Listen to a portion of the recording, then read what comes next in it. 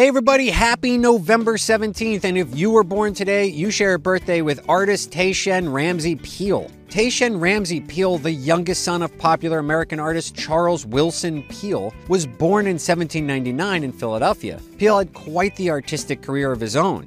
He was elected to the Academy of Natural Sciences of Philadelphia in 1817 and joined their expedition into coastal Spanish Florida and Georgia to collect natural history specimens. Unfortunately, the journey was cut short due to the Creek and Seminole War.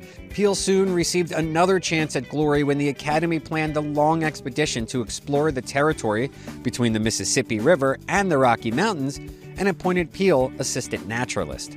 After curating several natural history museums, Peale married and joined further expeditions, including one to the Pacific. Peale's later years were spent on photography and illustrations of birds, insects, and mammals. He died in 1885.